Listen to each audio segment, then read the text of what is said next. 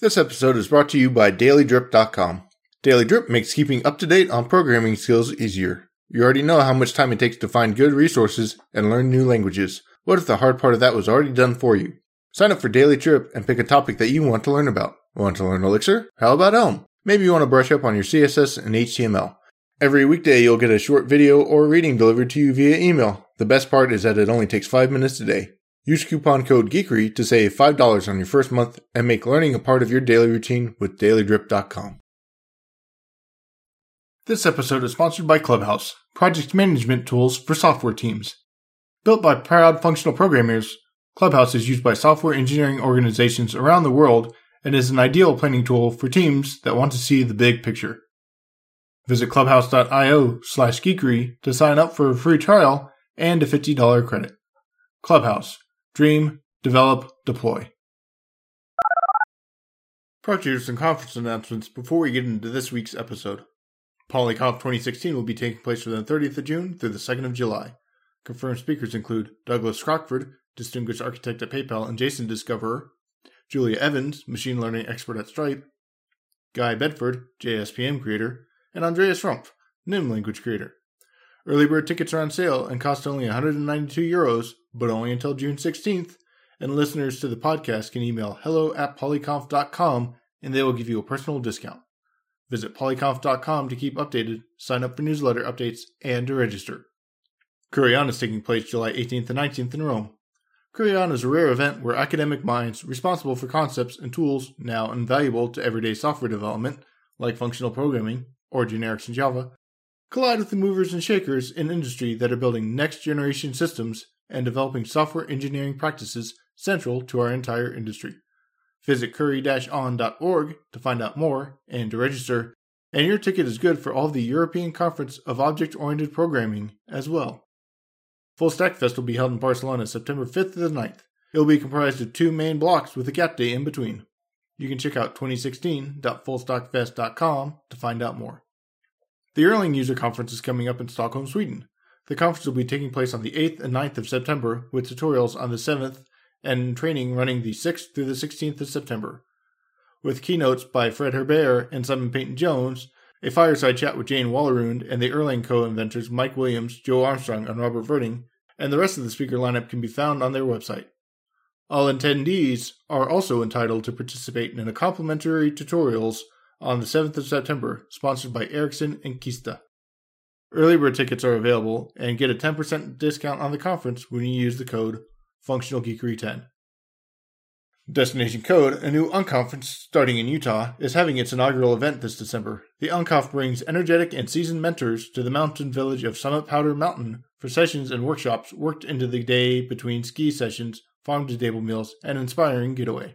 Visit www.destination.codes to find out more. And if you know of any conferences around functional programming, email contact@functionalgeekery.com and I'll be happy to announce them.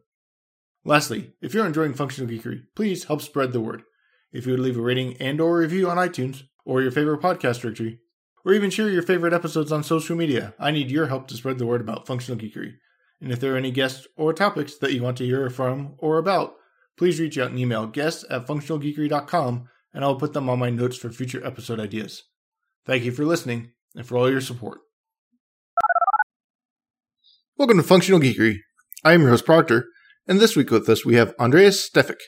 Andreas, would you mind telling everyone a little bit about yourself?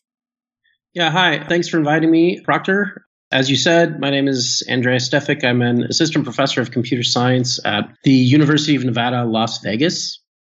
And my primary work is on human factors of programming languages, or how does the design of programming languages in practice impact a variety of different kinds of people. And I had heard you on a previous podcast of Ruby Rogues, so I'll include links for people to check out that episode for anybody who wants to hear it, but it's a couple years old and things have evolved. And then Jessica Kerr also said, yes, you definitely should get him on to talk about some of the research he's doing. So, yeah. Well, Jessica's very kind. She's a very nice person, So that's exactly why I wanted to get you on. So can you give an overview of what your human side of the programming entails at a high level, and then we'll dig in from there? Yeah, sure. So for a long time in the field of programming languages, I think that many people thought that there was a significant research arm that was investigating the impact of programming languages on people, right? So people, I think many developers, many academics even sort of assumed that the programming language communities were gathering evidence on many of the issues that all of us care about. What is better, static or dynamic typing? What's the impact of syntax? On whom? What about these block languages? What about the aspects of functional programming or aspects of object-oriented programming or inheritance or all these things?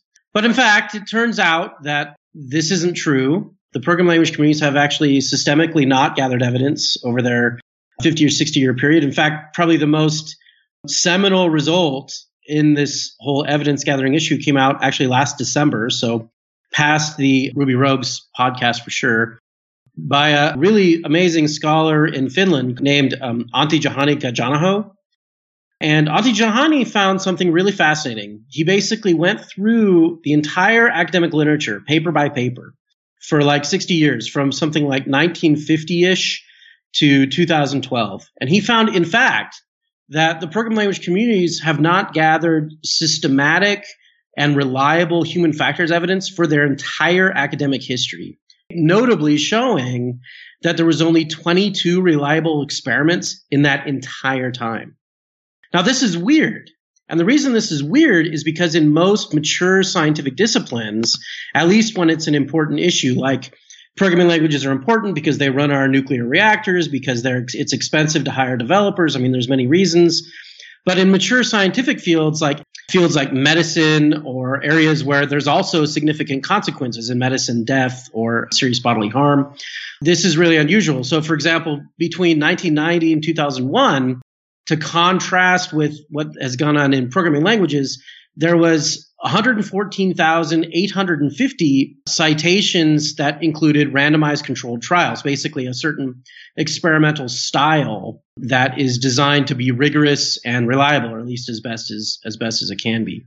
So to put this in contrast with language design, it's 22 to a certain degree versus these very large numbers of reliable experiments in the field.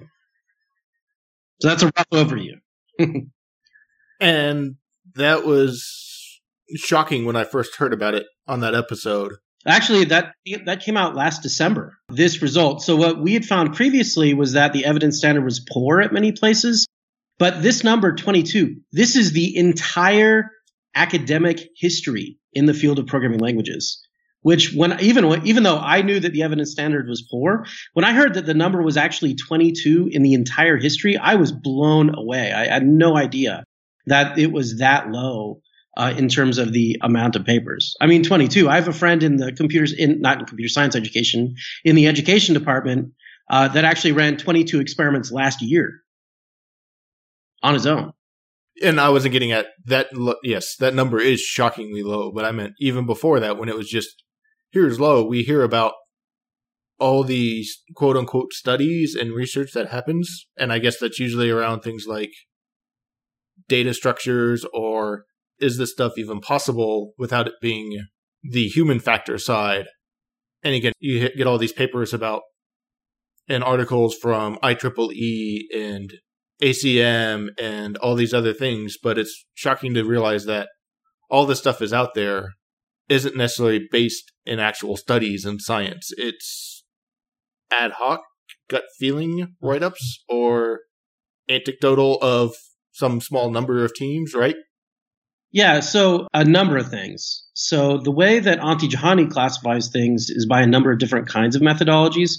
22 is the strictest. It's the one that has been used in other fields for about a century or so, which is randomized controlled trials. Well, technically, randomized controlled trials started really being practiced in medicine after the 1950s, but we've known about the standards for a long time, and the first one that was sort of in the ballpark was in Germany in, I think, 1835 on homeopathy, believe it or not. And not surprisingly, it found homeopathy wasn't that helpful.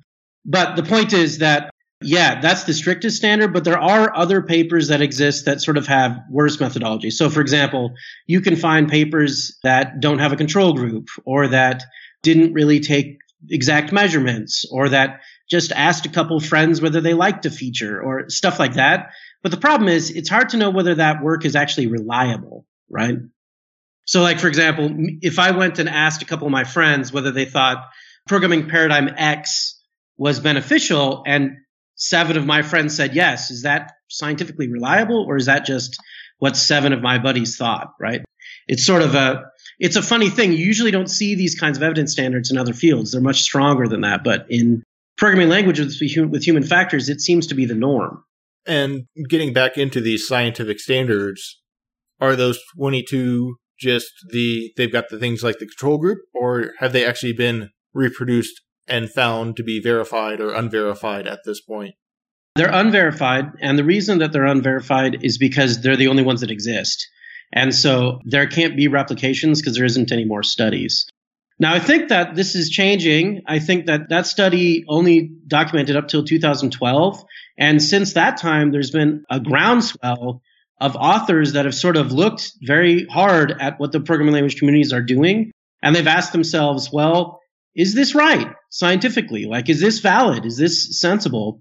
And a lot of us have come to the conclusion that the answer is no. And so we've decided to take upon ourselves running experiments that we hope, at least, that others can replicate. And those studies, especially on syntax and static versus dynamic typing, actually have been replicated multiple times. And we're seeing the same answers pretty much every time now, whenever we run these experiments. Different countries, different conditions, different types of rules, but we seem to be getting the same answer, which from a scientific perspective looks like it's in the ballpark, which is good. So how did you get into this field of study? Was this something you knew you wanted to do, or was this something you came in through a normal computer science background where you're given just, here's a bunch of data structures, here's some rough project management stuff, here's a couple of programming languages, and then you came in? Or was this something, what attracted you and got you motivated into this field of study and actually studying the human factors of software? And what did that process look like as you kind of came up through the ranks? So actually, there's 2 people that started really investigating human factors of programming languages at about the same time, independently. One of them was me, and I'll tell you that in just a second. But another is my friend, who eventually became my friend, Stefan Hannenberg in Germany, who actually came to the same conclusions for completely different reasons in another country. But I can get to that in a second. But in my case, I kind of fell into it accidentally. So what happened was, in about 10 years ago, I was investigating technologies to use sound for programming. And it was just kind of a fun project I was working on. I wasn't super serious about it. I was just sort of playing around with the use of sound because I thought it was interesting.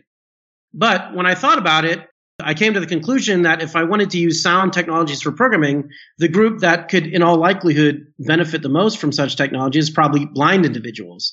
And so I started investigating, how do people that are blind or visually impaired write technologies that can benefit themselves? You know, like if you're a child and you're 15 or 16 years old and you want to invent something and you're blind, how do you do that? So I started collaborating with the blind community and developing technologies to try to make programming easier for them. And we did all sorts of stuff like talking debuggers, little talking editor hints, different kinds of navigation tools. I mean, all sorts of stuff that we thought might at least potentially be easier for that group. But the thing was, one of the things that really bugged me is that at the time we were having people use tools like C and having them use that in audio. And it's actually really hard. I mean, you know, even just a loop might be something like for left paren int I equals 0 semicolon I less than 10 semicolon I plus plus right paren left brace, which as a programmer doesn't bother me that much because I can just look at it and I very instantly know what it means. But when I listened to that with a 15-year-old blind child listening to that through audio, it became really apparent that I wasn't sure what the evidence was why that was designed that way in the first place.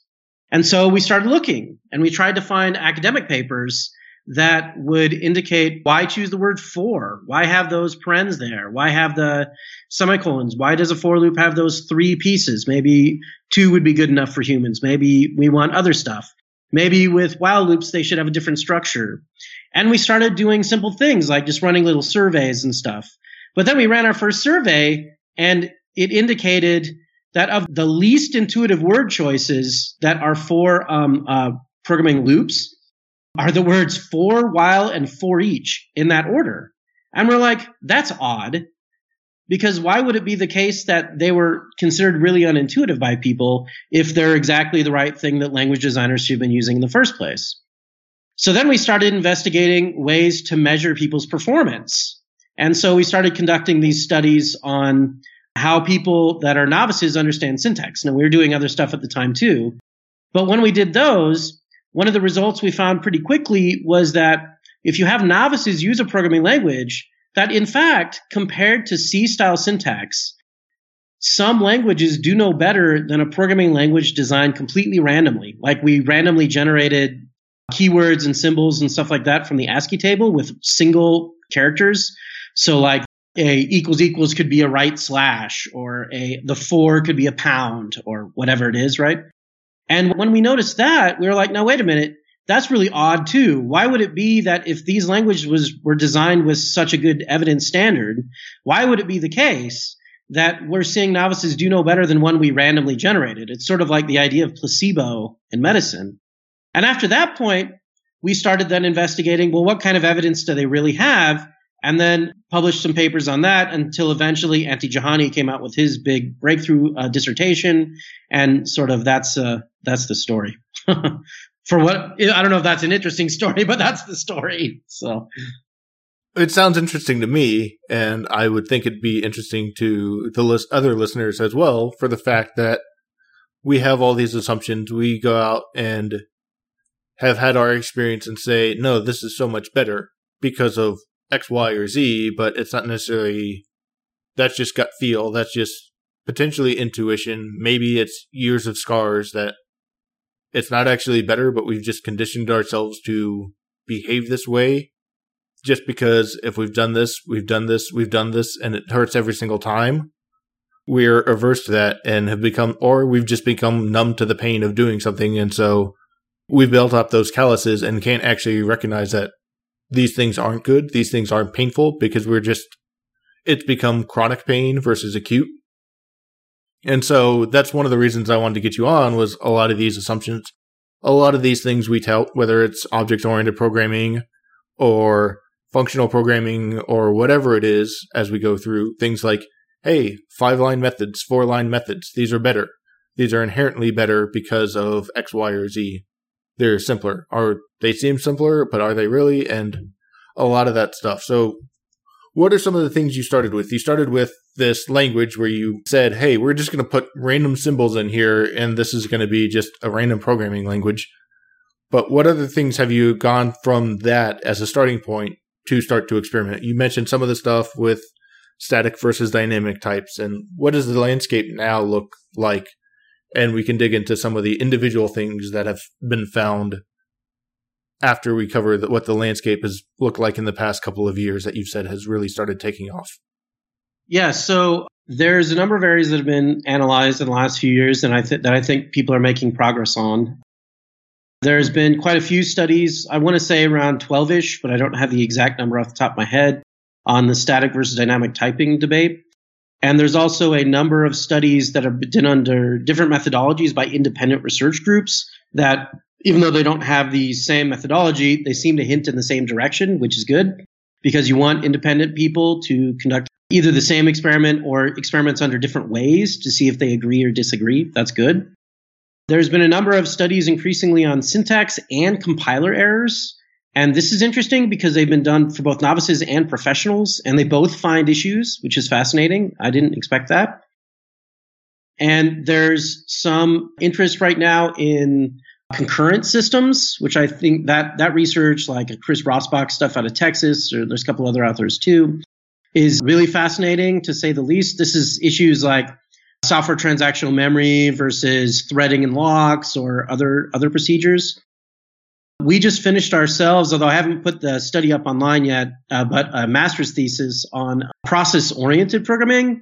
So this is sort of like, they use it on things like Google Go, but it was actually used a lot in the transputers in the late 80s and such. But it's also used in children's toys, believe it or not. So like the programming language Alice out of Carnegie Mellon actually uses the same technique. And it turns out there's some pros and cons with it. But so that stuff is fascinating. There's a number of studies on inheritance. especially stuff from the 80s. However, that work is somewhat inconclusive and the studies seem to disagree with each other. So I think the jury's out as to what actually we know about inheritance. We don't know much, unfortunately. For example, we don't know whether single versus mix-in versus multiple or any of those issues are a total mystery right now. We conducted a study recently on lambda expressions with somewhat mixed results. I can tell you about that if you want. But there's very little known about functional programming in general. In fact, specifically, to put it in perspective, as part of our last paper, we actually went through the entire history of the top academic conference for functional programming, which is the International Conference on Functional Programming. And the number of reliable empirical studies that they've conducted in their entire history is actually 0. Think about that. 0. And so the funny thing here is there's a number of areas where people have started to make progress. Like I said, type systems, generics, stuff like that. People are starting to do it with different kinds of methodologies, which is wonderful. And so we get to see whether they agree or don't. And I can tell you about that. But at the same time, there's still pockets of computer science that are systemically not using the scientific method to study these issues. It's become sort of living in the past from my perspective, I think. So anyway, does that give you a rough overview? I think that's good. So I guess we'll start with one of the big debates across languages that you mentioned was the static versus dynamic. And people talk about, well, I feel I can get stuff out faster if I'm in a dynamic language because I can experiment and modify more. Or if I'm in a static language, I have the greatness for maintainability and it makes it more robust because I actually have to think about things up front. So what have some of those studies found about static versus dynamic? Because we seem to be in an age of programming languages where people are going off and creating them. So it seems like we should at least know that this stuff is out there when we decide about our programming language, if we can take advantage of it. Yeah, so, okay, great question. And the static versus dynamic debate is the debate that the most is known about, I would say, so far. It has the most number of experiments that are considered reliable by standard methodologies and other disciplines. By the way, before I go into that, I should say really quickly what that means to be a reliable methodology, just so people know. So very quickly, in the 1800s and 1900s, really actually starting with the late 1700s with Benjamin Franklin's work on mesmerism or other sort of like pseudoscience-y type things, scientists in other fields started getting really skeptical of the types of things that medical practitioners were claiming. And you can imagine why, because people were being hurt, being killed from these sort of pseudoscience ideas like homeopathy or mesmerism or, junk science like that. And so in other fields, or psychology, biology, medicine, we started seeing experiments that started to use certain kinds of methodologies that removed the individual experimenter from making the decisions and tried to make stuff standard across experimental groups, like different groups. That way that you get a exact measurement that different people can replicate. And so the most common technique today for this, the one that's been the most vetted by the scientific community at large, is called the randomized controlled trial. And the reason why it's considered so good is because, even though it's not perfect, is because randomized controlled trials do a couple really basic things. Number one is they have a control group. So if you want to say functional programming is good or bad, then you have to immediately ask yourself, compared to what? And a control group is a way that you do that.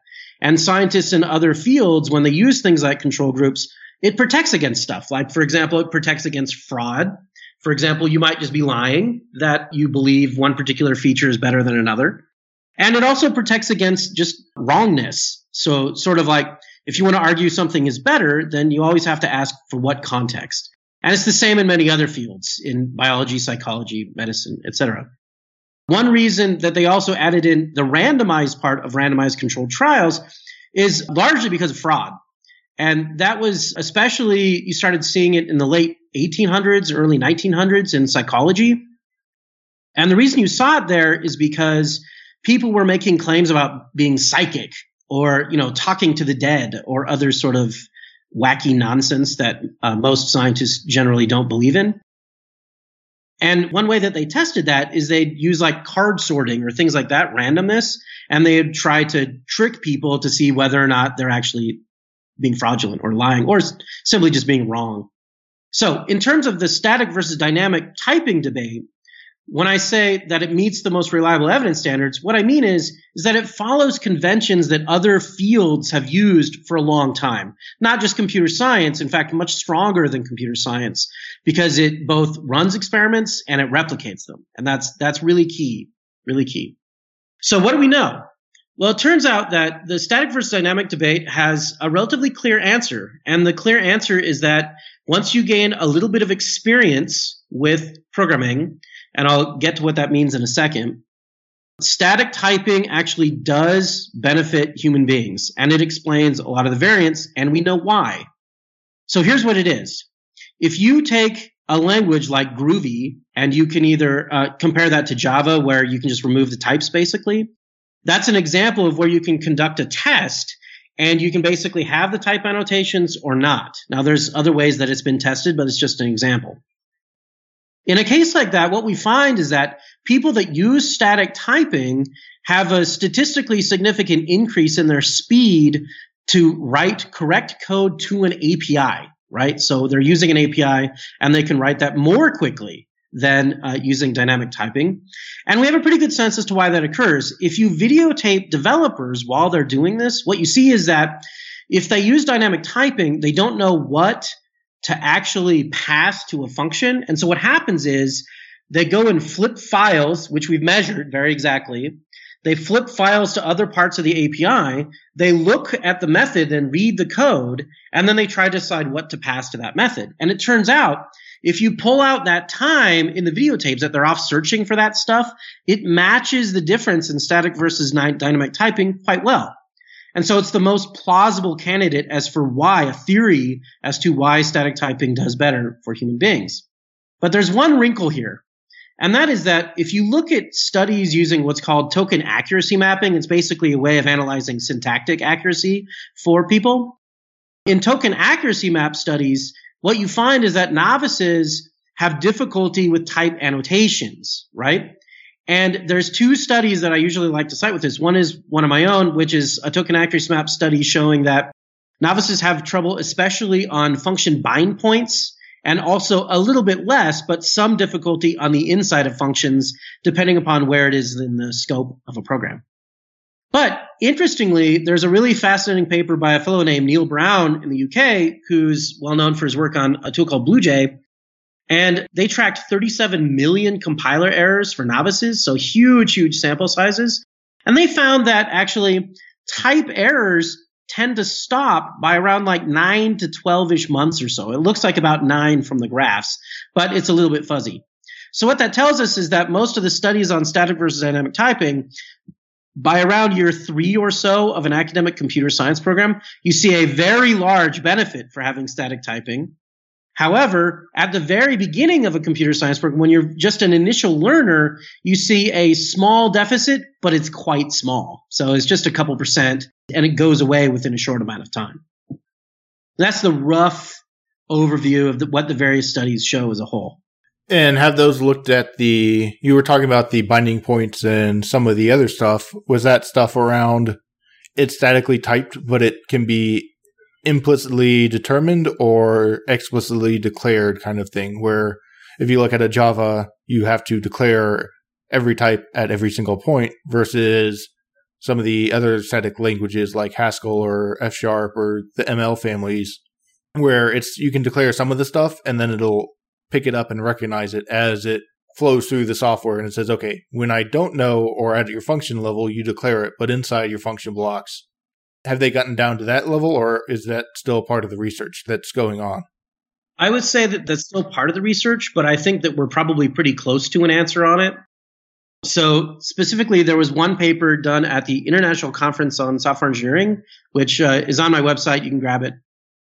And in that particular study we did was called a 2x2 factorial design. And all that means, in just plain layman's English for anybody that's listening that isn't an experimenter, is that you've got one group where the control condition is static versus dynamic typing, where the conditions are that. The other condition in this particular case was whether you had documentation or not. Now, think about this.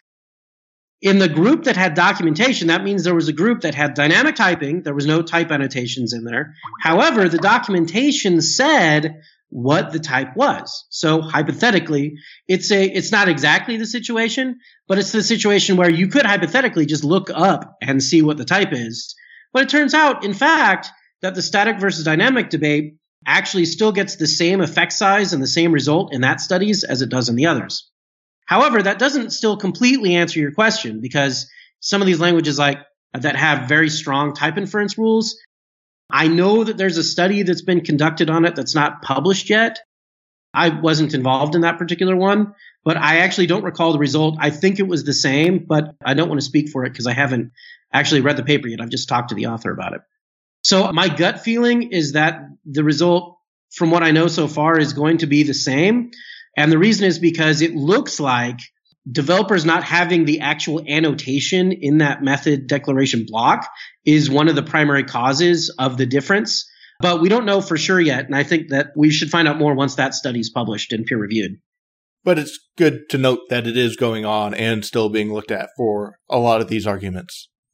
Yeah, absolutely. I think that a lot of the people that care about this issue, including myself, but not just me, we really, at the end of the day, what we want is we want an answer to these questions for where it is answerable. We want the research to be scientifically replicable. We want, when other independent research groups run a study, we want to get the same answer in our own labs. When people publish papers at different venues, we want those papers to follow rigorous evidence guidelines. The types of things you would expect in science. And so a lot of us are really promoting and pushing that sort of agenda right now because we want science to improve. That's part of the process. So it's self-correcting eventually after 6 years. Or at least if you don't know the answer, you don't know the answer, and that any answers that are given are not based in scientific research, but potentially gut feel or just made up because someone's trying to make a case for it. Yeah, exactly. I mean, and the honest truth too is that when you really look back at the initial languages, like take somebody like Brian Kernighan or something, right? Brian, amazing language designer, totally changed the landscape of the planet. I mean, by any stretch. Now, at the time, you might be able to make the argument that they could have or should have or something gathered evidence. But when you really think about it, how could they have? I mean, they were really trying to just even figure out how to invent such a technology. But the thing is, that was a long time ago now. So back in the day, when languages were first being designed, it was really understandable that a lot of this kind of work, the human factors stuff, didn't go on. But today, to a certain extent, we have the luxury of being able to slow down a bit and ask ourselves, hey, if programming languages still exist in 50 years, shouldn't we take care of some of these sciencey problems and make sure that it is reliable and valid and all this kind of stuff? So, yeah. And I was going to go off on a slightly different track about the compilation stuff that you talked about, but you mentioned some of this early language design. And I'd like to kind of talk about, has there been any studies on some of the language design and what that means as far as, you were talking about token replacement, but has there been anything on number of tokens and more of the inherent complexity of the language based off number of data types or other variations of that? Things, thinking back like Lisp. When Lisp came out, again, it came out early on without this research, but if you look at it, it is a very simple language syntactically. Now, it may or may not be easy to get and understand just due to a level of familiarity versus a complex language that is hard to parse, tricky to parse, things like has a bunch of variations like a C or evolution of a C++ or Objective-C or any of these other languages, or Ruby, where it's inherently a more complex language because it tries to give you more flexibility. Has any studies been done about things like that with the tokens and number of tokens and concepts that are inherent to the language as the building blocks of a language? So to a certain degree, yes, but to a certain degree, no as well. So the technique that I think we've used the most to analyze this sort of issue is called token accuracy mapping. And I'll give you a quick overview of how it works just so that you know. And then I'll tell you sort of the limitations and what we sort of have with it so far. Specifically, what token accuracy mapping is is it's a way that you can break up what are called worked examples. This is a term I don't know if it was coined by, but it's used a lot in the computer science education community by a scholar named Brianna Morrison and also Mark Guzdow, the two really fantastic researchers in that area. And what happens basically is you give people like small examples, and then you have them basically code to some kind of a specification, right? And it's a simple idea. It's like, a programming problem on an exam, or coming into work and writing a method or a couple methods or something like that. It's not necessarily bound to be something small or simple. It's bound to but on the other hand, usually in experiments, you only have a limited amount of time. So that's reality. So what happens is, once you get the code back that an individual wrote, you break it up into lexemes, and then you run it through a set of algorithms. Right now, we're using one called the Needleman-Wundt algorithm, which comes from genetics, but there are actually other techniques you can use as well. And basically what it does is it standardizes the result of the code across individuals, and that allows you to predict very accurately and very replicably, so far as we can tell, how well particular tokens or words do in a programming language. So for example, if I look at surveys, I mentioned a survey on the word choice of for and while and for each in a programming language, and I said that they're considered subjectively to be less intuitive. Well, it turns out this is not some idle subjective thing. If you actually run token accuracy map experiments, you find that it comes to the same conclusion. Notably, if you use the word repeat in a loop compared to the use for, it about triples the number, the accuracy rate for that particular token, which you can determine by a token accuracy map experiment. And you see the same thing across other kinds of tokens as well. So for example, if you have equals versus equals equals, well, it turns out equals equals for novices has an 8-fold decrease, literally 800% decrease in the token accuracy map score for that particular token. But you can pull these apart when you look at token accuracy mapping. You can pull this apart for a number of languages, and we have. So for example, Ruby makes all sorts of really good decisions, and it impacted the design of our own programming language, Quorum, quite a bit, because they made a number of decisions that we hadn't, that they did better on in the studies. Other languages make some good decisions too. Python has some good and some bad. And Perl has some good and some bad, as does Java and other languages. And so what I think the result is going to be eventually is that as people start to conduct token accuracy map experiments or other kinds of experiments across languages, what they'll probably find is that since we didn't use a lot of evidence for a very long time, people really didn't know what words, phrases, symbols, combinations of them, or things like that mattered. And as such, different languages ended up getting it wrong in their own unique ways while they were playing around. But now that we're going back and taking a look and using very exact methodologies to try to reproduce results on this, what we're finding is that in many cases, we can pick apart what's good and what's bad across groups, and we can incorporate it into programming languages to try to make a difference. That's why on the Quorum project, a programming language that we've designed in the lab, we use extensive token accuracy map data to try to hone the language over time and to increase the syntactic understandability or accuracy or whatever of the language. Now, that doesn't mean that it's perfect right now. And as we design new features for the language, we always token accuracy map it first to try to figure out how the particular design we were thinking of might impact people in practice. We just finished an experiment on this in regard to concurrency, which one of my PhD students did for token accuracy maps of concurrent applications. So I think that there's a lot we don't know about this area, but I think that we have a good start on the techniques for how we can explore it. And there's a number of proof of concept studies that show particular areas, which I think others should be able to expand on quite easily. That's all pretty interesting, because that's one of the things you hear about is this language is so much simpler. It's better for beginners or whatever, or it's the easier language to make for a transition because now you don't have to think about all the different syntax. You can just think about the different semantics of functional programming versus a language syntax as well, and all those changes. So I wanted to see what was out there regarding that.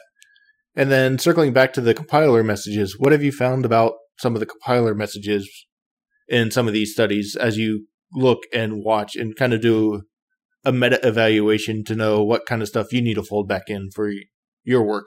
Oh, great question. So there's a number of I actually don't do these kind of studies myself, but there's a number of other research groups that have.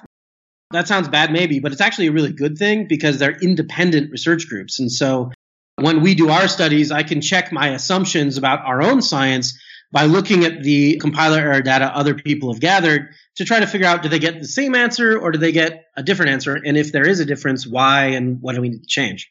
But so there's a number of really great papers. One is, I mentioned earlier, Neil Brown's data on the BlueJ project out of the UK. That data is fantastic and amazing. I mean, to say the least. We're talking, the last paper published was 37 million errors and stuff like that.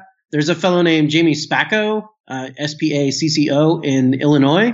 They have some great data that's coming out across multiple programming languages, which is really neat, whereas Neil Brown's data is only Java, which is still useful. There's a good paper on compiler error data that came out of the small workshop called Plateau, which is an academic workshop that's part of the Splash community. It's just a programming language conference. And that particular data was on Python. They found basically the same result that Neil Brown did, but in that language. There's some excellent work by Andy Ko out of University of Washington and Margaret Burnett on a tool that they called Gidget. Their hypothesis was really interesting. It was basically, if I'm paraphrasing, that compiler error messages should be a little bit more personified. Like, for example, they need to, I'm going to butcher the result, but if I recall correct, and Andy's going to yell at me later possibly, but that's okay. If I recall correctly, it's something like if the error messages are personified more, it impacts self-efficacy. So it's sort of like your self-confidence, which to a certain extent makes sense. But in Neil Brown's data, I think the most fascinating thing is that they categorize messages or errors by the type of thing that people screw up, right? So like, for example, you might screw up a particular token. You might screw up a particular function call or something like that. And it turns out that Neil's data actually matches our token accuracy map data really well. So the types of errors that token accuracy mapping identifies at the small scale in Java matches almost exactly to the large scale data done in the field that Neil Brown gathers. So in other words, we basically get the same answer. So yes, some studies are small, some studies are big, but these studies seem to agree on what they're finding. Now, there's one last study I want to mention, which comes out of the ICSE community, the International Conference on Software Engineering. There was a really great study that some folks at Google did, I want to say like 1 to 2 years ago. And what they found is they basically wanted to identify the kinds of issues that their professional programmers had in regard to compilation. Now, you might think, well, these are pros. They never have compiler problems or something, or at least I've heard people claim that before. But in fact, what Google showed is that that's really not the case. Google engineers have a variety of really significant problems when using languages like C++. And it turns out to be the case that a lot of these are related to things like module dependency issues. So like, you've got a library and it connects to another library and we've seen systems like this with Maven or stuff like that. And sometimes they're kind of hard to use. And my impression from the paper is that those sort of systems are hard to use even for people that are professionals at Google as well. Now, of course, professionals do have different issues than novices do, but that's okay too, because ideally you want to gather data from all groups in order to try to make the data reflective for the most people possible. And I can think of just myself. Some of those compiler errors are when I'm editing code and all of a sudden I forget a drop. I extra select a scope closing token for whatever it is, whether it's the closing parenthesis or closing curly brace or an end statement, depending on what language it is. And all of a sudden it's like, I can't parse this file because I got to the end and we never closed scope. And then you got to go back and figure out which corresponding closing token did I leave out somewhere in this file. Yeah, I've never done that. Yeah, of course. I completely get it. Yeah, some of those studies are neat too. They tell us actually some things that I didn't expect at first, but now that I know the answer, it's more obvious. Like, for example, Paul Denny's data. There's a guy I think he's in New Zealand named Paul Denny, and he does this great study on compiler errors as well. And he found that semicolons, like people talk about should you or should you not, it turns out that in fact this decision really doesn't matter at all. for novices, the use of a semicolon or not only makes up something like 3% of compiler errors.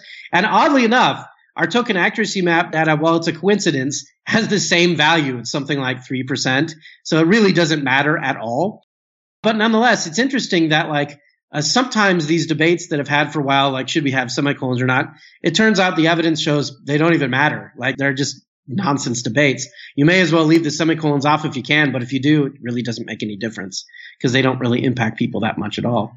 So it's interesting. I think that for me, this is probably one of the most fun parts about the evidence gathering that groups have been doing is that I'm consistently surprised at what the evidence ends up showing. And once it replicates, I feel like we're learning a lot more about how these tools should really be designed if we want to make things better for the community of professionals, the community of novices. In the United States, programming has been pushed toward K through 12 education. So how do you handle 6-year-olds or 10-year-olds or 15-year-olds to try to make programming easier for them? So it's been really interesting on these even compiler error messages issues because they sometimes have pretty surprising stuff. It's fascinating to see what's happening. And then circling back around, you mentioned the single equals versus double equals as one of those tokens that throws people off and has a huge efficacy impact.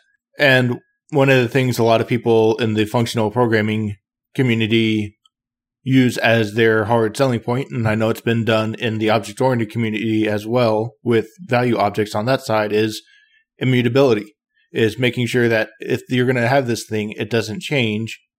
And even going so far as to saying, we don't have variables, we have bindings, and those things can be bound once and don't change. And if you need to change it, you need to do this. And it becomes inherently more like what you learned in math. And so it's easier to translate into conceptually and cause fewer mistakes and make people coming in do this. And before the call, you mentioned there was some research on functional programming that was just done. But does any of that stuff hold up, or have there been any actual studies about that? Or is that all just gut feel, instinct? Maybe there's some truth to it, but it actually hasn't been hardened and studied in the fact that we have found this to hold true versus just people feeling better with it?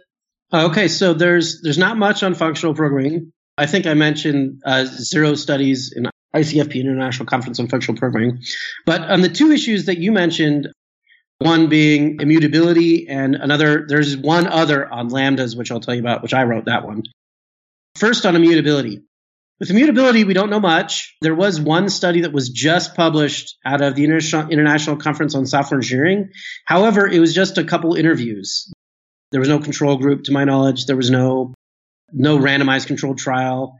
And I don't know how you could replicate that study to see if you get the same answer. And I'm not really sure what the answer was because it was like interviews trying to peek out whether there's issues or something. So for immutability, I think we know nothing. It's an important issue that I'd like to know more about in terms of the human factors impact, but I don't think we know anything yet, unfortunately. In terms of functional programming, the other issue that we know something but not much about is on the use of lambda expressions. Now, of course, lambda expressions have been around for a long time since, Church was 1934, I think, when he defined them, but I could have that date slightly off. And it turns out with lambdas, people disagree a lot. So, for example, in 2013, I think, the people out of Java were arguing very heavily that lambdas should be in JDK8. And so they made all sorts of wonderful claims like it's the biggest change to the programming model ever since generics. And some people in academia argue very strongly for them. There are groups that have argued for lambdas for visual languages that are basically kind of like Scratch, except with lambda expressions. If you look at developers in practice, like blog posts or stuff like that, people are all over the map on whether or not they're beneficial. Some people love them. Some people hate them. Some people argue they're good for debugging. Some people argue they're bad. Some people argue they're good for event-driven or not. I mean, the number of claims is truly staggering that people make on these things, both for and against. So we ran one study. Now you might say, yes, but we need 10,000 studies, and that is absolutely true. However, you have to run one at a time, and you want these studies to be done by independent research groups. So we started by running one.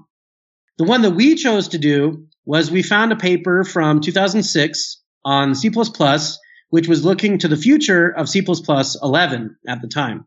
which also includes lambdas. Now, if you look at the lambda design in C++11, there's a lot of funny things. The syntax is sort of wacky, at least that's my interpretation. And it wasn't clear to us number one, whether they helped, like did lambdas have a positive impact or not? And number two, compared to what? But the C++ designers at the time made the argument that they should be at least as good as iterators for some reason or another. And of course, the reasoning you can imagine is little mapping operations and stuff like that.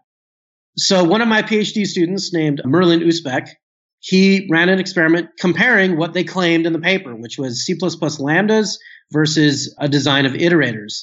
And we tested with a whole bunch of different kinds of people. So freshmen in college, sophomores, juniors, seniors in college. And we also tested with professional programmers that had 14 years on average of experience. And what we found was sort of funny. Number one is we found no benefit of the use of lambdas in this particular context across any group, from professionals all the way down.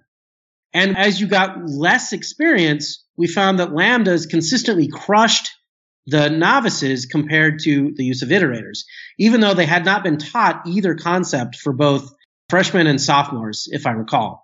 Juniors and seniors had been taught both, and of course professionals were highly familiar with lambdas or iterators in probably a bunch of languages. So the funny thing is what does that mean? I mean, first of all, people shouldn't misconstrue. It doesn't mean lambdas are like bad in some mystical sense. But what it means is that we need to be a little bit more cautious in the claims that we make about these designs and why they're getting integrated. So, for example, it could be the case that lambdas have some benefits, like for event-driven programming or something like that, but there's never been a test, to my knowledge, to actually see if that's true and where. And a lot of the different languages have lambdas, but they subtly vary the syntax across these different kinds of projects. With C++, we found evidence that the syntax negatively impacted everyone, including professionals. However, they got past these little syntax errors pretty quickly, at least in the people with pro status. But for people that are lower level, it basically crushed them. They couldn't really do anything. So I think that with functional programming, if anything that we've learned so far, it's that we know very little, and that of the little that we know, we haven't seen many benefits so far. But I think a lot more tests are needed to try to hammer out where it's beneficial, if it is, and if it's beneficial, under what context. And since we know that it varies by experience group, and this effect is very large, we know that we also need to compare people at different kinds of levels, not just professionals and not just novices, but everybody in between, to try to figure out exactly who this impacts and why. And potentially even the tipping point of at what point does it make sense for the concept, I would guess, right? Yeah, well, so potentially. So this has a name. If you see a negative impact with novices and that event actually becomes positive later, that is a name. It's called expertise reversal. It's a formal theory in psychology, I think. Or no, I'm sorry, actually, I think it's in the field of education that they coined it. And expertise reversal exists in programming languages. We know it does with static versus dynamic typing. Static typing exhibits expertise reversal. You get a benefit later, but the benefit at the beginning, it's a mild negative impact. Very small, but a mild negative impact, and then later you benefit. With lambdas, the only test we have so far did not exhibit expertise reversal. In fact, we saw no benefit of lambdas across any task for any individual in the study. So what that means is that doesn't mean it isn't a case of expertise reversal. It just means that if it exists, it's either small or it doesn't happen when you're comparing those particular constructs, iterators versus lambdas. But it could exhibit itself for other things. Like, for example, I really like GDK8's concurrency model in terms of the way that they're using lambdas. It's possible that there's a benefit there, but it's just there's no tests, so we don't really know if expertise reversal exists there. Does that make any sense? That makes sense. And just to tease out some of this stuff, because we've been kind of dancing around some of this stuff, but the way you mentioned, we have one experiment about lambdas. People are potentially going to get up in arms and write you hate mail, as you mentioned on the Ruby Rogues podcast, where you had gotten some hate mail about your other program that you wrote. But if people want to prove this out, it's kind of the fact that tease out, is it the concept of iterators versus lambdas, or is it the syntax of the iterators and the syntax of the lambdas, because you were using the C-based language. And so maybe another experiment that can be run is tease those apart and say, okay, now here's iterators versus lambdas using a different style syntax. And now here's lambdas versus something else using a C-style syntax versus a different syntax. And those kinds of permutations, right? Those would be where the experiments would start to get super valuable by having some of the differences and varying the different inherent variables that were in your test. You've got it exactly. That's exactly how a normal functioning scientific community works. Basically what happens is somebody runs an experiment, and if there's not much known about it, then what people do is they replicate and vary. And so what happens is people can email us or whatever, and they can ask us for our replication packets and stuff like that for experiments, and we can put those out. There's some limits depending on if you're an academic or not in terms of getting the raw data, because we don't want people to reverse engineer who is in it and stuff, but that's another issue. But yeah, that's the idea. They basically can take a replication packet in a functioning scientific community, and then they can say, okay, this aspect of the experiment I don't think makes sense. I'm going to vary it, run it again, and then see if we get the same answer, and then go through the peer review process to see whether other scholars buy that argument, right? That's sort of how medicine and psychology and biology and physics and all these other areas work. In computer science, it hasn't been that way. It's sort of odd. People just sort of like, I mean, this cracked me up. If you look at some of the programming language venues, not all of them, and I won't name names, but it is true, they explicitly allow anecdotes to be allowable under their peer review standard. That's crazy. That's simply not appropriate in a normal scientific community. However, like for example, the paper that I mentioned that showed this 114,850 studies in medicine that use randomized controlled trials, those authors actually explicitly say you shouldn't even subscribe to journals anymore that aren't using normal scientific methodologies. Well, ironically enough, the programming language communities are not using standard scientific methodologies. And, a lot of us sort of feel like, what are they contributing? So at least that's my opinion, and I'm hardly alone. A lot of people in other areas of computer science have been saying the same thing for the last few years, especially after Anti Jahani's 22 number came out. People are sort of getting increasingly bewildered at their evidence practices. So anyway, point being, you have it exactly right. The point isn't so much to say that you like it or don't. The point is to vary and change the experiments, to run quite a few of them in independent research groups, and then run all of that through the peer review process to see whether or not it passes muster and other scientists buy into the argument. That's really the standard approach. So what does that take? You've got your research, you've got your PhD students. If people are interested in picking this up, because the FP community, from what I've seen, there's a strong contingent that has interest in academia. You've got these Papers We Love groups popping up. You've got people following, again, Wadler and Simon Peyton-Jones and a number of these, John Hughes and a number of these other academics around some other functional programming languages and distributed systems and a bunch of research on CRDTs. So you've got that stuff going on there. But how do people get involved and want to pick up and say, hey, yes, academia, industry, let's get together, let's meet, let's share some of this stuff and cross-pollinate and share our research back? What are some of the things that people can do if they're just listening to this that can help drive this forward? Okay, great question. So there's a couple ways. Now, I fully understand that most software developers aren't going to pick up and run an experiment, and that's normal and expected. That's okay. But there's a couple things that people can do. Number one is we always want people of different kinds of experience to participate in experiments. So one thing that you can do, as silly as it sounds, is you can email us and say that you'd be willing to participate in an experiment. And then we keep a list of people, but we also do our own sampling too, because we don't want to accidentally bias. But nonetheless, one thing that you can do is just if you're willing to spend an hour with us on a random topic that we can't tell you about in advance, then let us know. And then tell us about yourself. So we have demographic information. We can make sure we get reasonable people across a set of people in industry.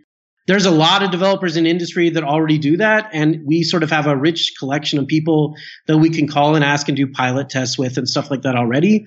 But we always need more people. And the reason is because at the end of the day, we want a fair sample across a diverse set of communities, and we want especially people that don't have an agenda. Like, You're not like trying to prove X or Y. We just want you to be willing to participate in a test. So that's actually one thing, as silly as it sounds, one thing that people could do that would be really helpful is just to contact us and say, hey, I'm willing to participate in an experiment and I don't have an agenda and I'll do it on any topic. And then we put you on a list and then maybe we call and maybe we don't, right? So that's one thing. It's a really simple one. A second thing that people can do that I think might help is to track metrics on your team about how your team is using some of the products that they use and try to make it comparable across other companies or things like that. Now, that's harder to do because you may not want to put your metrics out there. There might be stuff about your Git repositories or something that you don't want to make public or whatever. But if your company is already open, things that you can do are related to the types of errors that your developers are making and stuff like that, and trying to put it into a reasonably scientific form. That may not always pass peer review, but sometimes it's helpful for teams like mine because we go off and read a lot of what companies and blogs and stuff like that have actually been doing to try to figure out what people in industry think are the problems. Because I take that really seriously because, I mean, industry ultimately pays the most amount of money for developers, and we want that time to be used wisely because it's expensive. And so it makes sense for developers to do stuff like that if they can. And as a final thing, I think one thing that would be good is, if nothing else, the community would be, I think it would be great if people in software engineering or other communities start educating themselves on the standards of evidence used in most fields so that they can speak about and understand when people talking about programming languages are being scientific and when they're just full of crap, right? So, for example, read some articles on the different kinds of methodologies in medicine and how they've impacted people over time and what their pros and cons are. Read some materials on experimental design so you can have some basic background and stats and stuff like that. It's interesting anyway. I mean, the history of medicine is completely fascinating. I mean, there were times in history where doctors were killing women because they refused to wash their hands, which is abhorrent, or people were claiming with homeopathy that water would magically cure you. I mean, the stuff people believed was insane, but for some reason it passed muster in academic communities for their day. So by educating yourself on that, it makes it possible for everyone to have a more coherent conversation. In other words, instead of sending us hate mail, which doesn't happen as much today as it used to, thank goodness, people could instead have an informed conversation about the pros and cons of various kinds of evidence gathering and try to really tease out the issues when language designers do, or more normally do not, gather stuff. Those are three things. But my assumption here is that this process of changing programming languages to be more usable for people is probably going to take a long time. If it took my entire academic career to make progress, it wouldn't surprise me that much. Those all sound like great tips, great things for people to do. And one of the reasons I ask is, from my understanding of science, there has always been a strong citizen science aspect of science, where it's not just the people in the labs, but people are going out on behalf of the researchers to go help verify and take notes of things. You get the things like bird watchers, where people will go out and go track birds and watch their migratory patterns and then share that and report it back with the scientist or with academia or whoever. And it becomes a case for some of these meta studies, at least. So you can then say, okay, well, we've looked at these meta studies. What stuff do we need to dig in? So that was part of the things was and you mentioned looking at the Git repos and maybe severity 1 versus 2 defects based off your language. So that's why I was wanting to try and just figure out and give people inspiration that says, hey, some of this appeals to me. Software is eating the world. We now have the big things for serious consequences, as you said, with nuclear reactors. We don't want a meltdown. We have airplanes. We have self-driving cars in the near future. We have all these things and you get the concept of Internet of Things, which has been joked about the Internet of shit. But you've got all this stuff. I actually haven't heard that, but that's funny. So. But you've got all this stuff going on, and we want our software to be reliable and work and not be bug-ridden when we use it as consumers. So that was one of the reasons I was trying to get what can we do? How can we participate? Are there any things, and where can we find out where we're needed in the future? Yeah, I couldn't have said it better. I mean, I think you're completely right. Imagine hypothetically that as developers are writing code, we had some really cool way to completely anonymize what developers were doing, what they were trying to solve, and to put some kind of data about that up online for every developer in the world. Like when we look at baseball, we track everything about baseball. We track hits, we track all sorts of details about how the game is being played. And we do that because it provides people metrics in a way to understand not just player quality, which I think is risky, but more crucially, information about the game. With programming, though, we sort of like just haven't gathered evidence. We're just sort of like throwing it to the wind. It's sort of odd.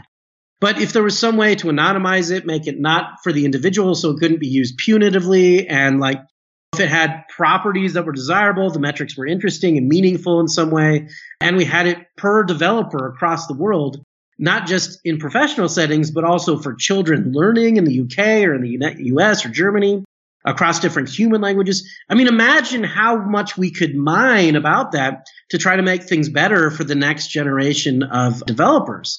But as it stands today, we really don't have that much information. GitHub repositories are wonderful, but they're usually done by people with more experience. But on the other hand, as we're moving toward computer science for all, sort of this issue where we've got children working, well, we need to know information about that too. And those people can be very different. You might have blind children or people with motor impairments or other kinds of disabilities. People with learning disabilities might be impacted differently by different kinds of languages. There's a lot of issues that need to be sorted out, but we're not really going to get there unless all of us find a way to contribute to this broader evidence base to try to make an impact on the design of the human factors issues here. So yeah, I really like what you said. That was well said.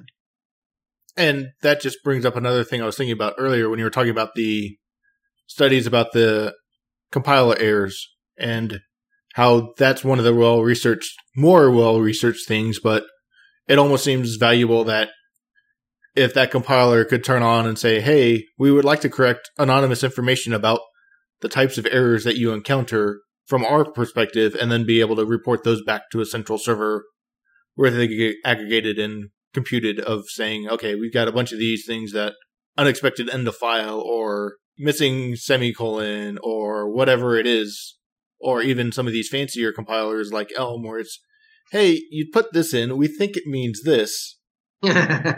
Right. We've got these kind of errors, and this is how frequently the different stuff occurs. And it sounds like that would be something that would be immensely valuable for anybody who's either working on a compiler or going off and writing their own language with a compiler that may say, could we collect these kinds of errors that we can actually know as a programming language and maybe even a larger community to say, these are the kinds of things people get stuck on. Absolutely. I mean, when we're working on the Quorum programming language, which we're releasing a new version of pretty soon with 3D gaming in it, which should be fun. But anyway, when we are working on our tools, man, we mine the research that's been done on compiler errors to try to make it better over time. It's hard. I mean, the unfortunate thing that I think is funny about this whole issue is that once the programming language community starts gathering evidence, which hasn't really happened yet, then what they're eventually going to find is that science is hard, and that even once you have data, figuring out what it means is actually quite a difficult thing to do. And as such, like even for the data that exists, sometimes it is hard to know what the right trade-off is. For example, with this static versus dynamic typing debate, well, we know that it has a extremely large positive impact for people by year 3 of experience. But we know it has a small negative impact for people when they first start. So then the question is, as you're designing a programming language, what's the right trade-off? And so we've made our decision on Quorum, which is static typing. We have some inference under certain places, which maps to token accuracy map data. But on the other hand, like I can completely imagine someone looking at the same evidence and maybe making small differences depending, or wanting more evidence in certain regions to know for sure about certain decisions. So, it is funny. I think that this is a problem that's going to take a long time to solve. And the more data we can bring to the table that's reliable and replicable, the better. It's the big data problem, but against ourselves instead of against our users, because we are our users of our software. Exactly. I mean, I'll tell you, so over the last 2 years, I rewrote the compiler for Quorum in itself because I'm forcing myself to use my own stuff because, I sort of feel like it's a good test of whether your theories are working out. And, 2 years ago when I was using everything, it was really hard because even though, we had studies on syntax and semantics and stuff like that, at the end of the day, the technical aspect of the compiler wasn't as mature. Whereas nowadays, a couple years later, now that we've been dog fooding everything for so long now, it just gets better over time. And the same is an issue with data in terms of understanding the human factors impact. It's going to take a long time to sort of sort through all the issues that are there. And it's going to take both the data in a reliable format and the experience in knowing what it means. It's just going to take time. It's going from data to knowledge, which is connecting those things together, to wisdom, which is actually understanding all the different links around it, right? Yes, exactly. So we've been going for a while and don't want to go too far over our time that we've got today. We've already been going a little bit more, but I think it's been valuable and I'm hoping everybody listening will be valuable. But we kind of talked about how we can participate, but how can people keep updated, keep apprised? Where can we find out what's going on, some of the latest trends? Where are some of those things that we can learn from or just be aware of where things are going? You've got your research page. You mentioned a couple of other people that are doing this. Is there a place where we can kind of go and circle that up? Or is there a general hub for some of these kinds of things? How do we keep updated with what's going on and stuff that comes out as it comes out? Unfortunately, there isn't a good place yet. And we are working on this. This is something that is an active topic. So I'll give you an example. There's a number of people that are actively trying to make some places where people can do this. One is, I'll tell you right now, is programminglanguageusability.org, which is something that we put up with Brad Myers at Carnegie Mellon. Philip Wadler was helping with this, Margaret Burnett, Oregon State University, Antti Juhani-Kajanaho from Finland, Stefan Hanneberg from Germany, and Lynn Turbach of App Inventor fame from, I think he's on the East Coast, but I forget exactly what school it is. But anyway, programminglanguageusability.org has some stuff on it. However, there really needs to be a site that can keep a lot of this stuff up to date. And it's something that me and especially Stefan Hanneberg are actively working on, but it's going to take us some time to put it together. So unfortunately, it's a stay tuned type of thing. And if anybody wants to help with that, I'm sure they can reach out and contact you and volunteer some of their time as a kind of an open source project contribution, whether or not it's actually open source, but just here's something I want to be involved with to help the community. I could reach out and contact you if that fits my needs. I guess it's possible, although I don't know exactly what they would do yet. There's not that many studies. It's just a matter of kind of like, well, yeah, actually, I guess maybe, because I guess as they keep updated and stuff like that, they could always send us stuff that they think fits to add to it. So, or it's possible what we could do too is we could put some of this stuff up on the Quorum website in terms of the various content, and then people could contribute to it in some way. Yeah, I'll have to think about it, but that might be possible. And I wasn't sure if it was just even the central website and help maintaining that and keeping it up and running and making sure that it's organized appropriately and indexed and things still, like links don't break if the paper changes, and keeping archives or whatever it needs to be. Yeah, you're right, because at the end of the day, it's going to need to be an effort like that over time, because as the number of papers begins to grow, which I think it will, in terms of the scientific rigor and evidence standards, we would expect that we would need to keep some kind of organized thing in order to make sure that people are apprised of what is actually known. Yeah, you're probably right. We probably will need to do that at some point in time and make sure that it's updated and all this kind of stuff. So yeah, you're probably right. But if people are interested in that kind of project, they should contact you? Sure, why not? So we've covered a lot. Is there anything else we haven't covered that you want to make sure people at least know about? Do you have any other upcoming appearances? I know you've given a couple of presentations at other conferences, but where can people find out more, keep updated? Anything that you want to like track you down? Where can well, given my email history, I might not want people to track me down, but or at least your research, I should say. Yeah. Let's see here. What do I have going on right now?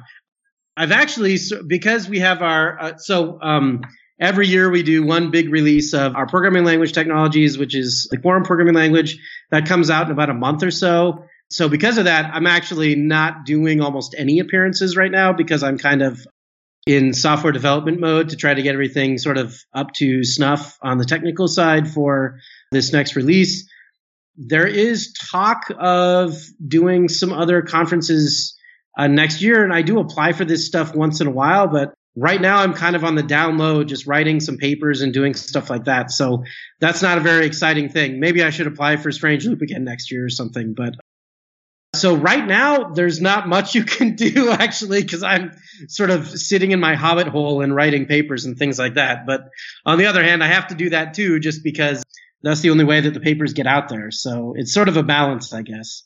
It's one of the downsides of academia is they don't always get as much time as I would like to go out and talk to the community that I actually care about the most, which is the development community. So that's not a great answer. Sorry. Oh, there is one thing, though, that people could do. So every year we do have a conference as well. And that is, it's called EPIC, the Experience Programming in Quorum Conference. And if software developers want to go to it, they can absolutely apply. This year, we're mostly full already. It's in July of every year. It will either be in Washington or Wisconsin next year, hasn't been decided yet. And we usually go over a lot of the evidence that's coming out in the field, so people that want to learn about that can come.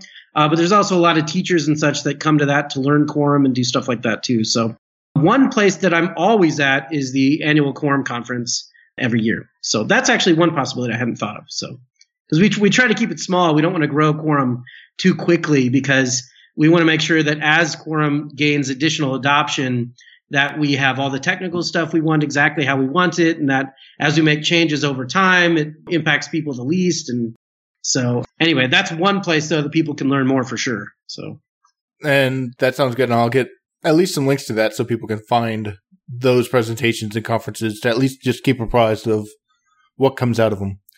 So we covered a lot. Is there any call to action that we missed that you want people to act on after listening to this episode?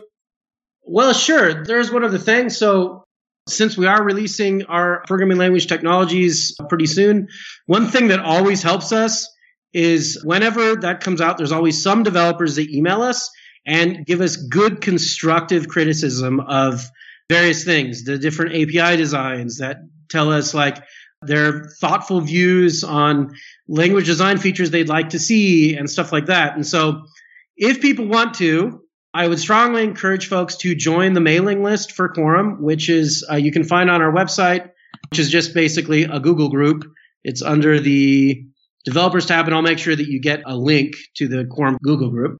But if people would like to, please feel free to join either the Google group or the Facebook page and send us information that might help us know either what to test in the future, like what experiments they think the community would find valuable or that professional developers would actually want to know more information about, but also help us with the Quorum side, not just constructive criticism, but if people want to contribute on the technical side as well, they're certainly more than welcome to. So we do have a strict evidence standard for the core syntax and semantics, but we're always looking for more APIs on various kinds of topics, and we're definitely happy to work with people on that stuff. We do it all the time. So yeah, if anybody's interested in that, that would certainly be helpful to us, but also helpful to the community that we work with too. So we certainly wouldn't stop people. And then where can people find you? Is just your university page the best place for people to follow and go along? You mentioned the Quorum Google group, and where's the best place to find out new things as you discover them? Whenever I put out a new study myself, I almost always post it on the Quorum Facebook page, which is facebook.com/Quorum language. So that's just our studies. Sometimes I do post about other studies that come out if they're rigorous and scientific. So if people want to follow that, they're certainly welcome to, and I post stuff on there.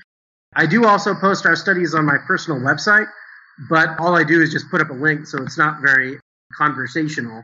For that, Facebook page or the mailing list are probably the best bet for getting more information. Or if people want to email us on the mailing list too and ask questions, that's certainly fine, because understanding the evidence is actually complicated. And so we do take questions on that all the time, and it's totally normal. So, and I'll get all those in the show notes.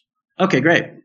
I'd like to give a giant thank you to David Belcher for the logo. Once again, thank you, Andreas, for taking your time. It's been enlightening. It's been interesting to see some of these myths that we have not necessarily debunked, but that they are actually myths and haven't actually been proven yet. And what it takes to actually prove some of these things out instead of just touting them as fact and as is from the legends as they've been passed down through the ages. So I'd like to thank you for giving me that time and sharing that with me and the audience as well. So thank you very much for giving your time today. No problem. And thank you for the invitation. It was a pleasure talking with you.